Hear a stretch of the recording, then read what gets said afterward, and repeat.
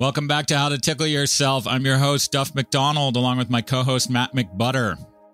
We have a special treat in store for you today. Our guest this week is one of those people who makes everyone around her feel better. You know, like Joey. Seriously, though, there are some people who move through this universe and spread love and joy like a wave breaking in front of them.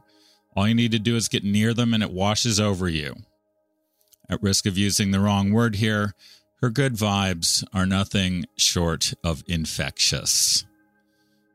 More specifically, she knows a lot about my current obsession, which is yoga. And when I say yoga, I don't just mean Hatha yoga, the program of movement and postures that most people think of in the West when they think of yoga.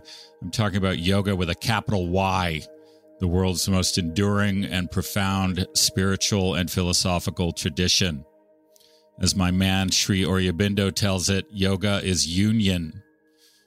Yoga is expanding your consciousness to the point where you can ultimately see the reality behind the veil, behind appearances. In other words, to get to the truth about your existence. And she's going to help us get there. So let's start talking to her.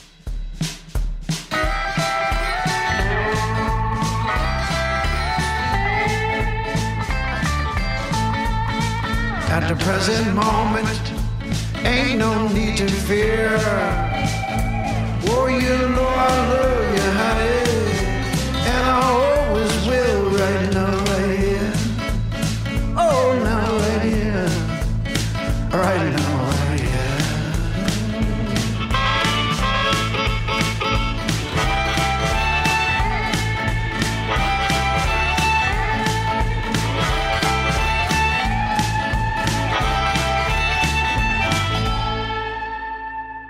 Linda Lalita Winnick graduated with a Master of Arts in Ayurvedic Medicine and Yoga Philosophy in 2000. She created Shakti Yoga of Woodstock, my favorite yoga studio of all time. A few years later, in order to educate students on the deeper aspects of yoga and Indian medicine, as well as to help them develop health through practicing Hatha Yoga. In addition to her classes at the studio, Linda leads teacher trainings and has taught both internationally and nationally. She was a faculty workshop teacher at the Omega Institute, which is just across the Hudson from us here, for 10 years. And she studies and continues to study with well-known teachers of Ayurveda, Tantra, Vedanta, and other disciplines. Welcome, Linda. Thank you so much for joining us on the podcast. Thank you for having me. So I was looking through your bio, and we've talked about this before. In another life, you worked in fashion in New York City. Yes. How did you end up becoming one of Woodstock's best-known yogis? Let's say I had a child, and he was a year and a half, and I went back into the work field, probably about 6 months into him being born. And I had this job with this pretty well-established company, and I lost my job.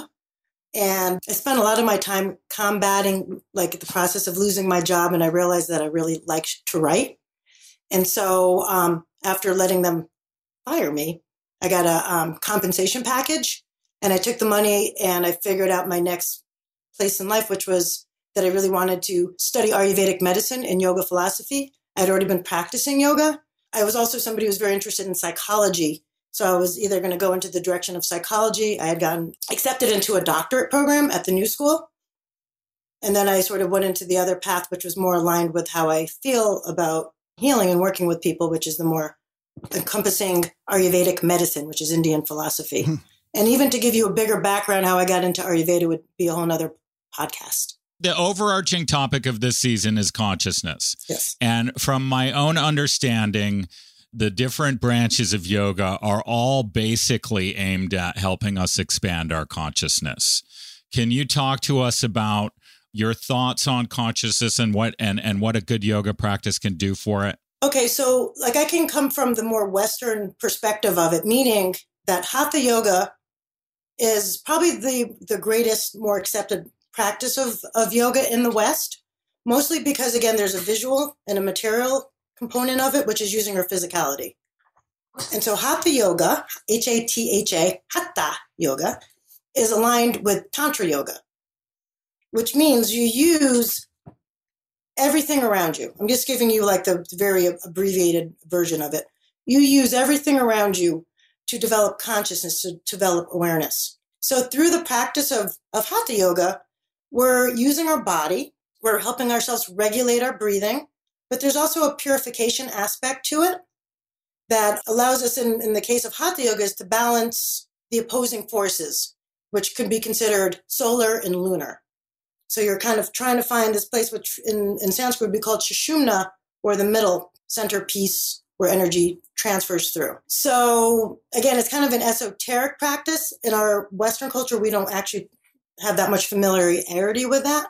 So we just sort of focus on using the yoga asana, the poses, with some breath cues. And then if you have a somewhat educated yoga teacher, they will start to cue you in on some of the deeper philosophical aspects of it. So all of our studies have some component of Vedanta. A lot of the yoga in the West has Vedanta interwoven into the philosophy. And then you also have classical yoga, also known as Patanjali's Yoga Sutras. Patanjali's Yoga Sutras is more of the psychological, mind control aspect of the practice. But again, for Westerners, we sort of like the way Hatha Yoga makes us feel, right? It makes us feel calm, where, say, for example, another form like Vedanta, they sort of get that feeling through discourse, by reading Upanishads or studying Bhagavad Gita. And so, yes, it's all about consciousness, but I think it just also depends on where your current status is with consciousness. So let's talk about Shakti. You named your studio Shakti Yoga. Shakti is a central idea in Vedanta. Can you tell us about it and why you named the studio Shakti Yoga? Probably for the same reason why you love Joey so much. It's goddess energy. That's one reason. But I use Shakti because it's also a tantric concept, and it has multiple meanings. Right, one of the words for Shakti is goddess, but it's also power, inner power, and it's that which is part of the phenomenal world, that which we can relate to, that which is empirical. So Shakti also has a connection to another Sanskrit word called Prakruti, which means Mother Nature, material world, that which you can empirically connect with.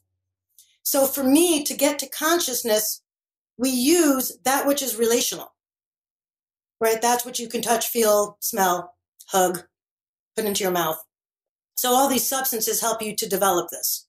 So just like in Hatha Yoga and Ayurveda, you use a lot of things. We use herbs and foods and smells and colors and all sorts of things to help condition the mind.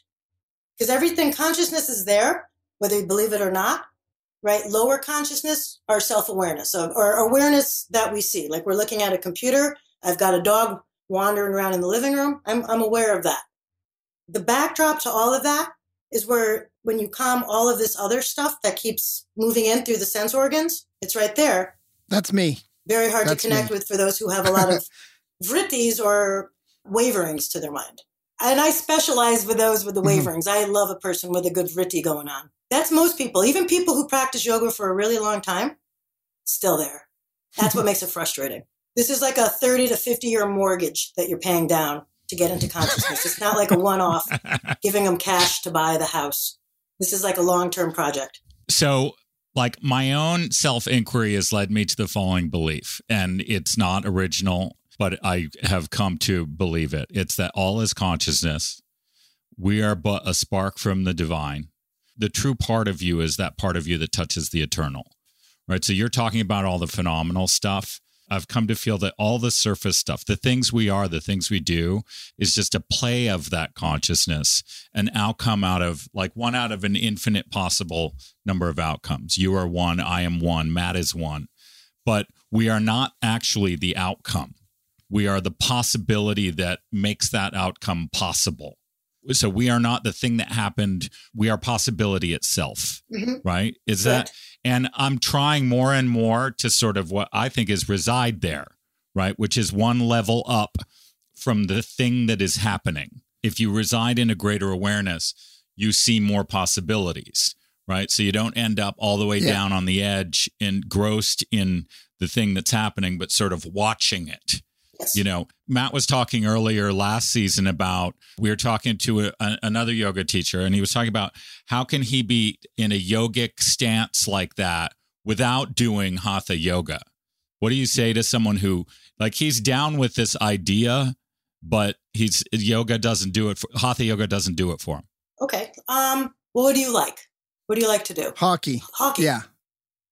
Yeah, hockey. You can have the same experience with hockey. Okay. You can have it just walking down the street because it's perception. It's not, Hatha yoga is like one thing, right? It's just one thing. It's not like, I don't want to say it's overrated. I think it's incredibly valuable when done in a specific way. Hatha yoga is probably one of the most mutilated things out there where people, again, when I go to teach, I know most people don't know really what it is, right? They think it's these yoga poses. It's so much bigger than that. So it's like, yeah, you could go into that universe and practice, and maybe something good will come of it. I mean, billions of people practice it. We're still kind of a bit of a messy organism. That being said, it depends on how you want to approach it. It's perception, and it's a mental practice. So again, like what our fine person over here was talking, Duff, our new guru, right? Because he's saying that's what the gurus say, right? The practice is one thing, the saying is one thing, the practice is the reality of it, but it's just how you perceive it. Like if you can take a step back, right? You're doing something and you don't feel, again, an attachment to what you do. And that's the hardest thing. It's all about that attachment. I mean, what from your perspective and Duff's perspective, maybe I'm stuck there because I'm a pragmatist. I believe in science. I'm what, Duff might characterize as a materialist. And so even when Duff starts talking about like these different levels of consciousness and stuff, which happens all the time, it kind of loses me. And I do think it loses a lot of people who haven't, accepted this as their philosophy or as their worldview. And it does just start to sound to me a little bit like, dogma or even a little bit of gibberish, to be completely frank. What is the gateway for someone who's like me? Because sometimes even, like when Duff reads me something from, Aurobindo or one of the yogis or anyone he's reading, I do drift off and my eyes glaze over a little bit. And I'm like, oh yeah, it just sounds a little bit, yeah, well, it's just it sounds a little flaky to me. Sorry. And I think, I think it does to many people. And I'm not saying that it is, and I'm very open-minded and I want to explore this Eastern view of consciousness. And I definitely this season, one of my goals is to better understand it. So what's the gateway though? Like, how do you bring someone over like me who's skeptical and who's materialist and who's, scientist? Like how do you get us over there? Well, the thing is, most of the teachers that I've had were also scientists. I don't know if I'm calling myself skeptical because I don't necessarily have negative. I'm open to that which I don't believe. Right. So again, I'm a pretty hard sell because I study logic, background is scientific, I love biology, physics, studied all of that. The reality is, do you believe in magic? Interesting. Our previous episode was with a magician. Do I believe in magic in what? I guess it depends on how you define magic, because there's magic that's, you see in a magic show, which is clearly some kind of illusion. And then there's magic, which is that, that which we don't understand, or we mentioned in the last episode, the Arthur C. Clarke definition of, even if you saw any sufficiently advanced technology that you don't, that you haven't seen before, it's indistinguishable from magic. Like if someone was transported from 500 years ago to today and saw a plane flying overhead, that's magic. So there's a certain like element of, because it's an illusion, right? When we're seeing like a magic show, it's illusion. It's somebody very crafted at doing some sort of a trick, or like, if it's a shell game, it's a scam, right? So magic has to do with like the only ability to see what you can see, right? So you see somebody like all of a sudden a dove comes out. Like how do they get that dove into the handkerchief and it flies off? So like there's a part of that goes on. The thing is about it, Matt, is you probably can't see everything. And the problem is with the human mind is we can only perceive what we perceive. Agreed. Right? So we're as stuck in these five senses, maybe an introduction to the sixth, which is your intuition. So most of yoga is about intuition. It's like, how do you quiet yourself down? Why don't you just embrace the fact that you're a skeptic? Honestly, being a skeptic is a fantastic student, right? As long as you're not doubting for like the joy of doubting, which is annoying, right? Some people you doubt, they think it's intelligence. Doubting is not intelligence. It's just like, okay, so you're just giving me a big problem, right? I don't mind. People question me nonstop. I get the joy of teaching people. So I deal with not only skeptics, I deal with people with a lot of fear. And I'm not saying this about you, but people are very scared to lose their sense of self, right? They're like, Me, I know myself. I'm a hockey player. I'm a guy who does podcasts. Maybe I'm a boyfriend. Maybe I'm not a boyfriend, whatever I am. We're very attached to what we are, right? And the cool thing about life, it will challenge you all the time. It'll make you question, like, am I really that? Am I really that? The other thing is, it's like, you can live in that. And if it creates happiness, then do not, excuse my French, don't fuck with it. If you are completely finding joy, peace, and happiness in that universe, stay there. You don't need yoga, right? Yoga is for those who want to avoid suffering, right? And it's not because we're hiding underneath a screen of deification or God or Purusha or that, because it makes sense. You know, like for me, so I do this, like I don't recruit people. You know, I actually don't want to recruit you. I don't want, you know, I'm like, I don't care. You go there, be you. I'm over here. All right. But back to his question, because this is one that I obviously haven't answered yet. Yeah. If he says, I'm open-minded here, give me something, whether it's a reading, an activity or something. Give me the first step into the world of Linda. What is that step? What it is, I just think, like, again, if you're somebody who knows how to observe, the first stage is just to observe things. You know, like look at things, like look at cause and effect. You know, what creates what? I mean, that's one of the concepts of behind yoga, cause and effect. I mean, that's probably not that exciting. I mean, what can I say? Eat a specific way. I think it's almost like, I think it's just a matter of questioning who you are deeply. You know, what are you besides your own identification?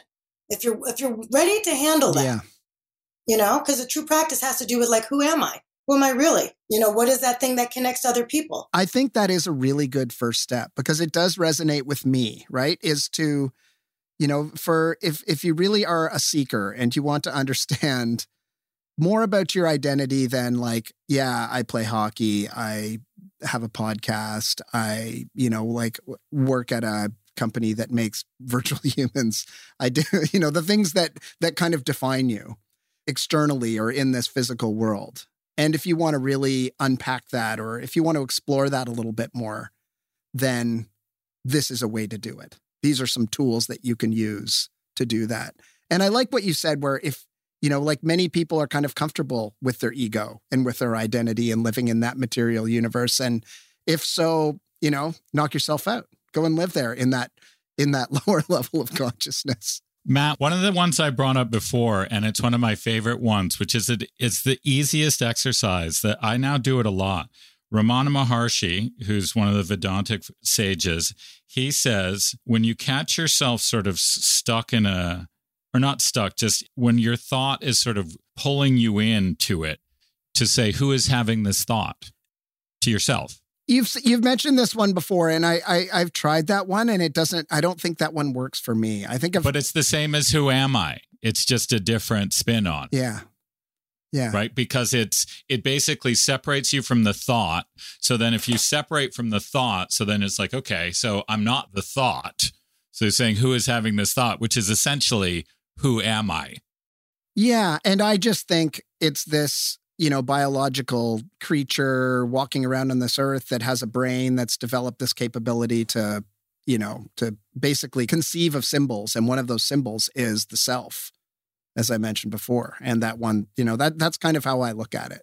I was going to say the self is just like, the self has to do with every cell in your body. Like the brain is like the coordinator of all the information that which, you know, get your heart beating. It's where the memories are stored. It's where the neurotransmitters gives you sensation. But you also have other parts of your body that have some of their qualities, like your stomach can feel things, like you have neurotransmitters in your stomach. So your whole being is a sense organ. Mm-hmm. And so it's not like the brain is just one component of it. Very valuable component. The heart's another component of it. And like the other side is like, this is what I say to people, like not only when they're interested in this means that you're almost there. Like the fact that you care about this, Matt, means that you're almost there. You're just like right there because you care. Just like when like people say, like, I've had boyfriends that were skeptics. I'm like, well, why the heck you're with me? I'm a big kooky spiritual person, you know? So I'm like, there's some sort of interest where you could tolerate me because I have strange habits. Like I have a specific diet. I have a specific way that I live.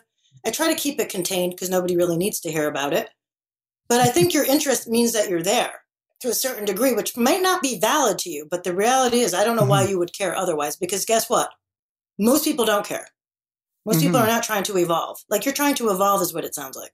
I'm very inquisitive in every kind of, I guess, sense of the word. And I'm definitely, one of the things that I find really puzzling is, you know, the nature of reality and the nature of consciousness.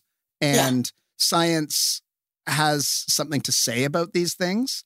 And I accept some of it, but it definitely starts to fall really short, right? The big questions. Quantum physics is pretty pretty close to that. You know, that's like, again, you know, that's my biggest problem with the observation that's scientific. And this is also what makes a yogi and an Ayurvedic doctor different, is that the yogi and the Ayurvedic doctor know that as the vehicle of perceiving something, you actually have to be incredibly refined. Your mind has to be incredibly pure to observe something clearly. Otherwise, you're affecting what you're perceiving. Mm-hmm. So yogis know that. Like a scientist, they can go and drink Coca-Cola, do cocaine, whatever, smoke cigarettes, whatever they do, which is going to affect your mind. Right? It's going to affect you. So like those who don't do that, it's because like one of my teachers, Dr. Jaya Gopal, who's an Ayurvedic doctor, you know, I try to like corrupt him with junk food. He won't do it. You know, I'm like, here, have these little pretzel things. He's like, and he says it with sincerity. He's like, I can't do it because it ruins my clairvoyance. It's because part of his job is to feel your pulse. If I felt your pulse one day, Matt, you'd be like, oh, that's pretty fascinating. Well, you can feel people's psyches. You can feel their health. You can feel all the organs. So he can't use his brain properly if he's not clear. Mm-hmm. He's part of what he's observing. That's a major difference, is that you have to keep yourself completely tuned if you're going to do that. Is that one of the differences you think? Yeah, no, I don't know. I don't know. One of the things that you said that really resonated with me that I just kind of have been rolling over in my head, and I've thought about this before, but is like the limitation that we have in perceiving the world around us as well, by the fact that we mostly observe it through the five senses that we have, and that there's so much else clearly going on. And I mean, through, you know, scientific advancement, we've been able to expand some of those. I mean, it's only been for the last couple of 100 years that we've even known about things like the world of the very small using microscopes, and really about the very large using telescopes, but not just through visual telescopes, but through radio telescopes and, you know, gamma ray telescopes, and being able to perceive things that extend beyond our senses. But there's always a limitation to that, because it's still going through our eyes and being interpreted with our brains. And so we're trying to understand something using the tools that are doing the understanding. They're faulty. Yeah, they're faulty. And then you have this thing called the brain that's organizing it. Yeah. And again, your brain is only as good as there's not a lot of interference with that, which is like memory. And memory has its own faults. Yeah. And then, you know, our defense mechanisms and our biases, right? And that's one of the reasons I left science, at least psychological science, from experimental, because it was the way that they organize information is just based on experiments that somebody else did that validates what they did. But even though it might not be a good experiment, but you just repeat things over and over again. So for me, it was like, really? It's like, and also just a minuscule amount of study to use it against a whole backdrop of like people. So it's limited. Yeah. Limited. You don't know what you don't know, right? That's what you're saying. I would submit that the yogis have known about the smaller than the small and the larger than the large for thousands of years. Yeah. Material science, Western science is discovering what the yogis have already known. Well, I mean, that's a pretty bold claim. I mean, certainly like maybe theorizing about it, but it's pretty established. I mean, it's been pretty established, and science are kind of bowing to it because it's almost embarrassing for them. But the thing is, because I will say this out of compassion for humans, most human beings will not do what it takes to get what they call them rishis, R-I-S-H-I, apostrophe S or S. Rishis, or great seers, S-E-E-R, right? So people who can see, they have this capacity because they refine themselves, right? That's why most people won't do certain things that are health-wise, like herbs and diet, because it's hard, right? A pill is easy, right? To look through a microscope's easy. To develop yourself as a human and have this extraordinary power, which is available to everybody, right? If you want to do what it takes. You don't want to do what it takes, you don't get the results of that. So that's what I'm saying, action result. Foggy life, overdrive nervous system, your nervous system will not function properly. Your sight, everything will just be wired as a frazzle. And so like people who take care of themselves, they just have a different perception. And the only thing is because I've seen it. I've seen things that blow my mind. Not like in the sense where people can look at a car and lift it with their eyes. But I've been around people that say really profound, interesting things. And so I've studied with lots of great teachers. So like for me, that's one of the keys is I've had all these great teachers. I had access to them. That's a great point. There's the guru principle, which is like, you don't know what you don't know. You need teachers. One of the things I think that we do in the West, like once we're out of our education system, for my part, I didn't have teachers most of my life. I thought I was done being taught. Mm-hmm. Right. So you end up where you end up. Well, you read books, or nowadays you Google it, right? You want to know the answer to something, just Google it. And then you feel like you know the answer. We should have more teachers. I came from that point when I said you have to go get the librarian to give me the microfiche. So like I did a lot of study, and when I started studying this, it was less common. Even though it was only 20 something years ago, it was not easy to get. But like, so when I would go meet with a teacher, I'd have to prepare a lot. So I'd understand them because most of them were Indian, thick accents, and they spoke in lots of Sanskrit. So I was like, whoop. So I had to like really study this. But being a skeptic or questioning, doubtful, perfect, right? Because that means you're listening to what they're saying. You're putting it through the brain. You're trying to figure it out. This is a wrangling thing. This is like what you have to wrangle, and you have to almost wrestle with it because it's not easy, and it's not designed for easy consumption, right? You don't take the pill. That's one thing I would say the biggest criticism I have with how yogis are trained in the West, or people who are yoga teachers, is that they're just getting it and they're just putting it in their mouth and they're swallowing it. They're not thinking about what people are saying. You have to toss it around. You have to bring it through every reasoning, faculty you have, right? Because you have one, and you don't have to suck it up. You can be like, well, that's bullshit. Like, what are you saying? Right. And the thing is like with the Aurobindus and the Shivanandas, it's the people that I still read their books. I'm like, you're talking to people who already understand this. You will never be the bridge because it's like all the way over there. You need it for like right here for people who are like, I don't get this. I'm confused. I want to get this. I don't get this. Right. So again, it's just more like you have to find what you will do to get there. And again, question it, question yourself, question, who am I? If your ego can handle it, that's a hard question. Who am I? Because your ego's going to be like, fuck, I'm a nobody. I'm a nothing. And then all of a sudden the yogi goes like, phew, I'm a nobody. Right? I don't have to. Way easier. And it's not like you don't deal anymore. You deal with the most efficiency because you are no longer getting in the way of what you're doing. Because we get in the way of what we do because it means too much. It means so much. Me in the front of the class, I teach so many classes. I'm like, as long as I'm not in the way, I could do it. If I'm in the way, like, how do they think about me? Am I being charming? Am I saying it properly in Sanskrit? Did I do well? Right? I've gotten in my way. And that's gonna screw up my work. Right? Just like helping people. Am I helping you? I want to help you the way I want to help you. That's the worst way someone can help you. You need to help them the way they need to be helped. How do I need to help you? How can I help you? Just like at McDonald's, how can I help you?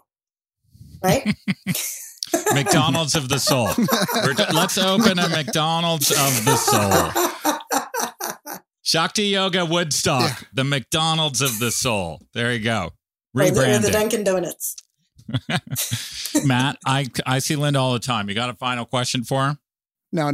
This has been fascinating. I mean, it gives me a lot to think about. And I really like the approach that you have taken, to this conversation with me as well. I appreciate that. I could totally, again, you can ask me questions. I'm like, again, I nerd out on this, but I'm also somebody who likes to deal with people who are like, I don't get what you're talking about. Give me the most toughest circumstance, physically, mentally, because it keeps me interested. Right? It makes me have to work harder as a teacher because I have to go okay, how do I connect? ShaktiYogaWoodstock.com. Look her up. Thank you, Linda. We love you. Thank you. Thanks for joining us today. Take care, Matt. Good luck. Bye-bye. Bye.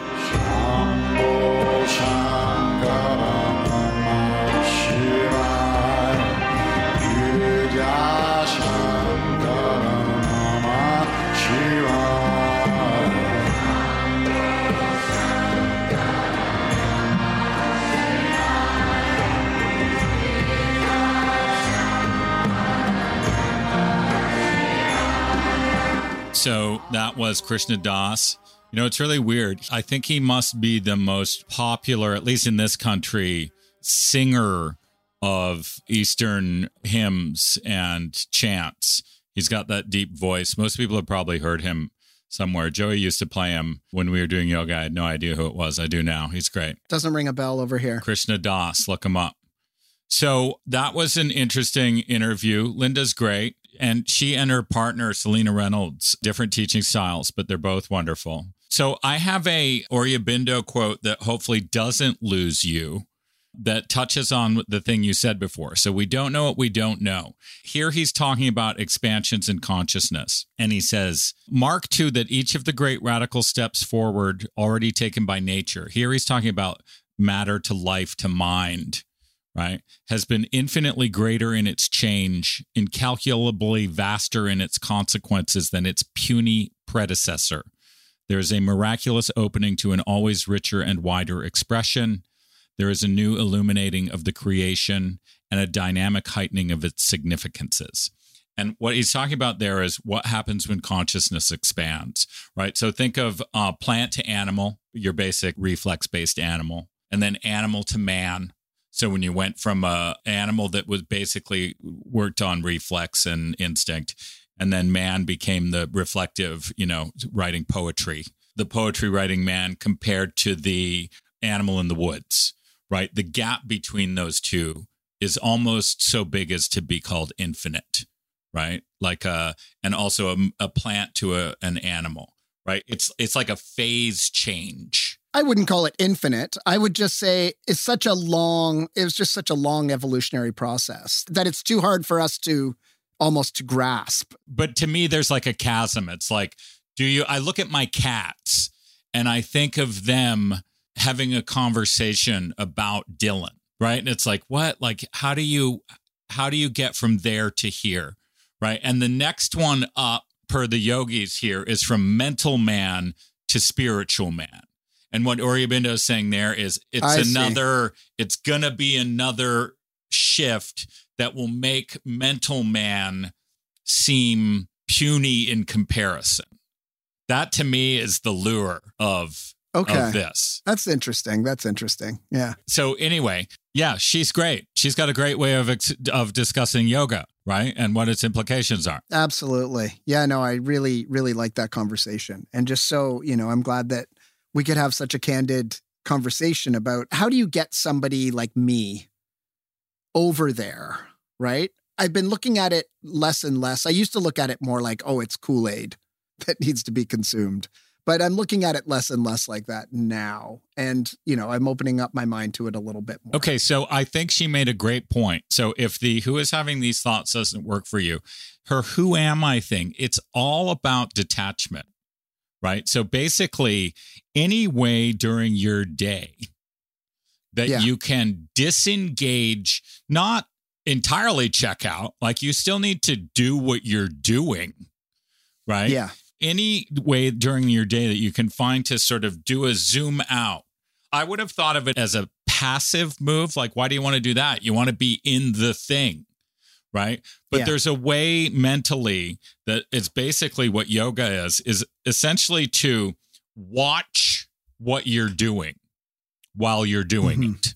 That detachment from the self, I'm finding really interesting. And no, it's the self detaching from the activity. Sure, but I'm talking about actually erasing the concept of self. Okay, so you're talking about small self ego, right? There is the eternal self. Sure, you can call it whatever you want. I'm talking about this concept of yourself, right? Your ego, right? And I'm reading Michael Pollan's How to Change Your Mind right now. Mm-hmm. And actually, I'm finding it really interesting because he came from a very similar worldview that I have, like very scientific, materialistic, pragmatic worldview. And through hallucinogenics and research into hallucinogenics, it seems like I'm only about 100 pages in, but it seems like he has opened up his own self. I thought How to Change Your Mind was more just about the therapeutic uses of hallucinogenics, which the research has started again after being kind of shuttered in the 60s with Timothy Leary and so on. But it's more how he's saying, like, I think where he's going with it is how it ends up changing his worldview. Totally. And to me, it's like, if, I came clean in a couple articles also in Tickled about my own use of hallucinogenics Some of us have done it for partying, but in more recent years, I've realized what the hallucinogenics do is lift the filter and give you a sort of take ego out of it for just a second or for however long that trip is. And you basically get a more unfiltered view. Oh, this is what it might look like if Duff wasn't in the way of all this. So basically, same point there. Joey's read it. I haven't read it. It's basically the view you get there is the view that suggests to you that there is a detachment that you can make, right? Yes. That's what the hallucinogenics point to, that you can do something. And drugs, basically the drugs just do it automatically. It's not lasting. It's not enduring, but they say, this is what this looks like. Yoga is essentially trying to do that via practice and discipline. Dropping acid seems a lot easier than a lifetime of yoga. It doesn't last. That's the problem, right? Yeah. It only lasts as long as the second set of the Dead show. He actually deals with that as well and says that it completely doesn't last. And, even the people, when they use it therapeutically, like part of it needs to be used with counseling and with, basically with like a tour guide. Not only during the trip, but before, during, and after. Yes, I won't argue with that, but that's the expert culture trying to suggest that experts are necessary. I think that we all know people. Like, you don't need to go hire some person with a credential.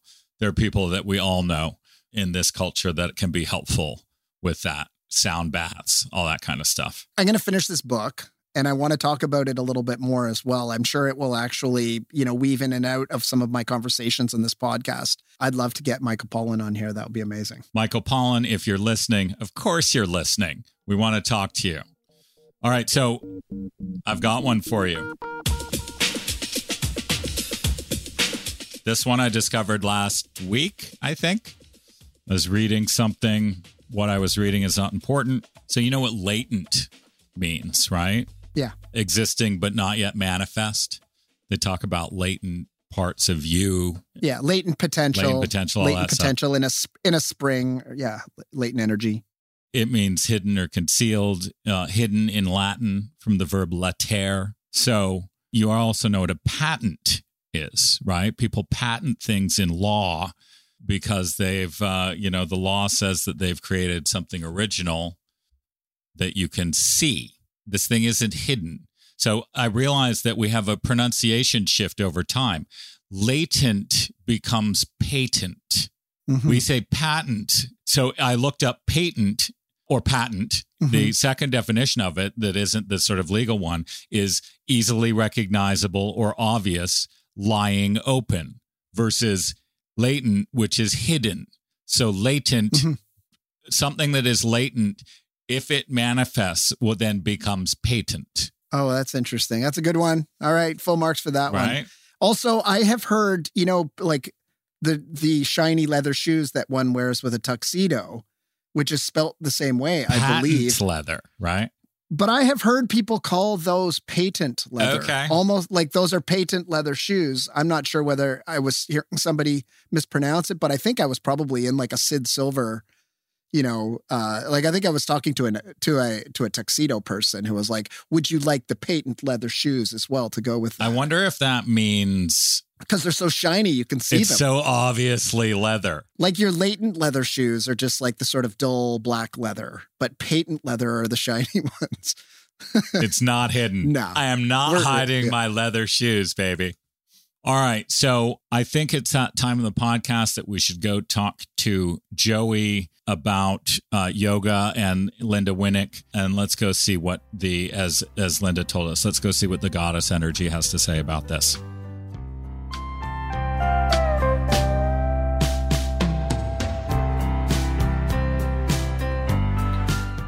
Welcome back to everybody's favorite segment of this podcast.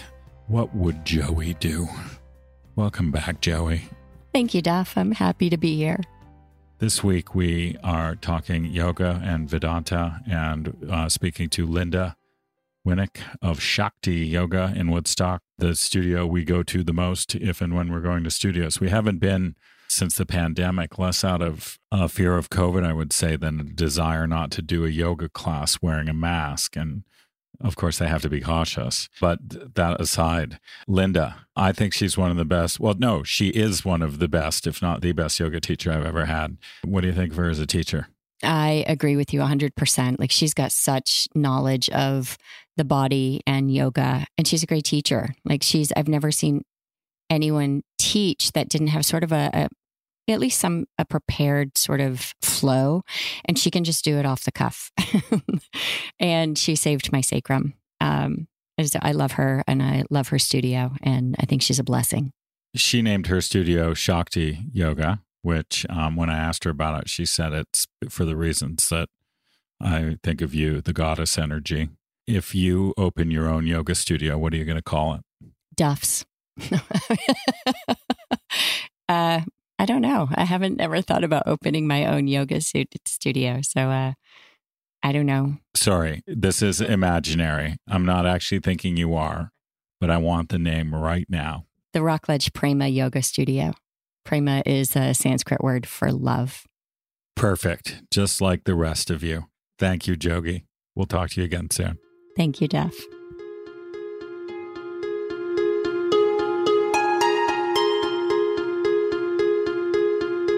Closing out Matt's favorite segment of every episode, our quote from Sri Aurobindo. This one is on point for today, very much in keeping with the conversation. And here he is.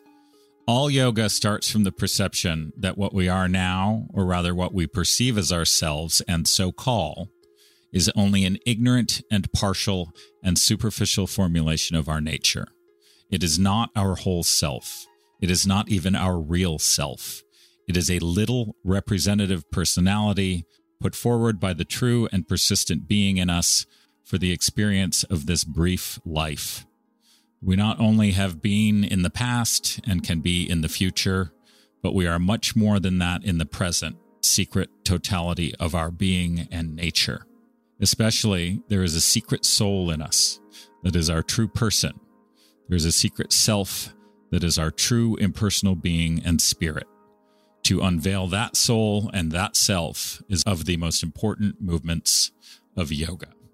That is what we're trying to do here, or at least me. Matt is considering it. Thank you for listening. We will be back with you next week. Bye-bye. At the present moment, traveling town to town, the mystery of the motion, right here, right now. Right here, right now.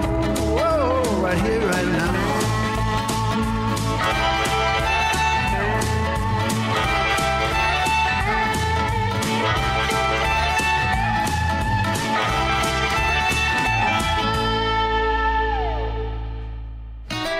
You've been listening to How to Tickle Yourself with your hosts Duff McDonald and Matt McButter. You can help us by liking, subscribing, and sharing this podcast with others. You can talk to us and see what else is happening on Instagram and Facebook at How to Tickle Yourself. This program was recorded in Studio B of the historic Rockledge Recording Studio and the tunnel under Arundel. Right Here, Right Now, our original 16-part theme music was written and recorded by the legendary Paul Reddick and Kyle Ferguson of the Sidemen, with the brilliant Steve Mariner on bass and drums and in the mixing room. The podcast is produced and distributed by Storic Media. Our editor is Andrew Steiner. Our coordinator is Samantha Abramovitz. Our producers are Kristen Verbitsky and Chuck LaBella. For more information, visit storicmedia.com. That's STORIC media.com. My love, my dear.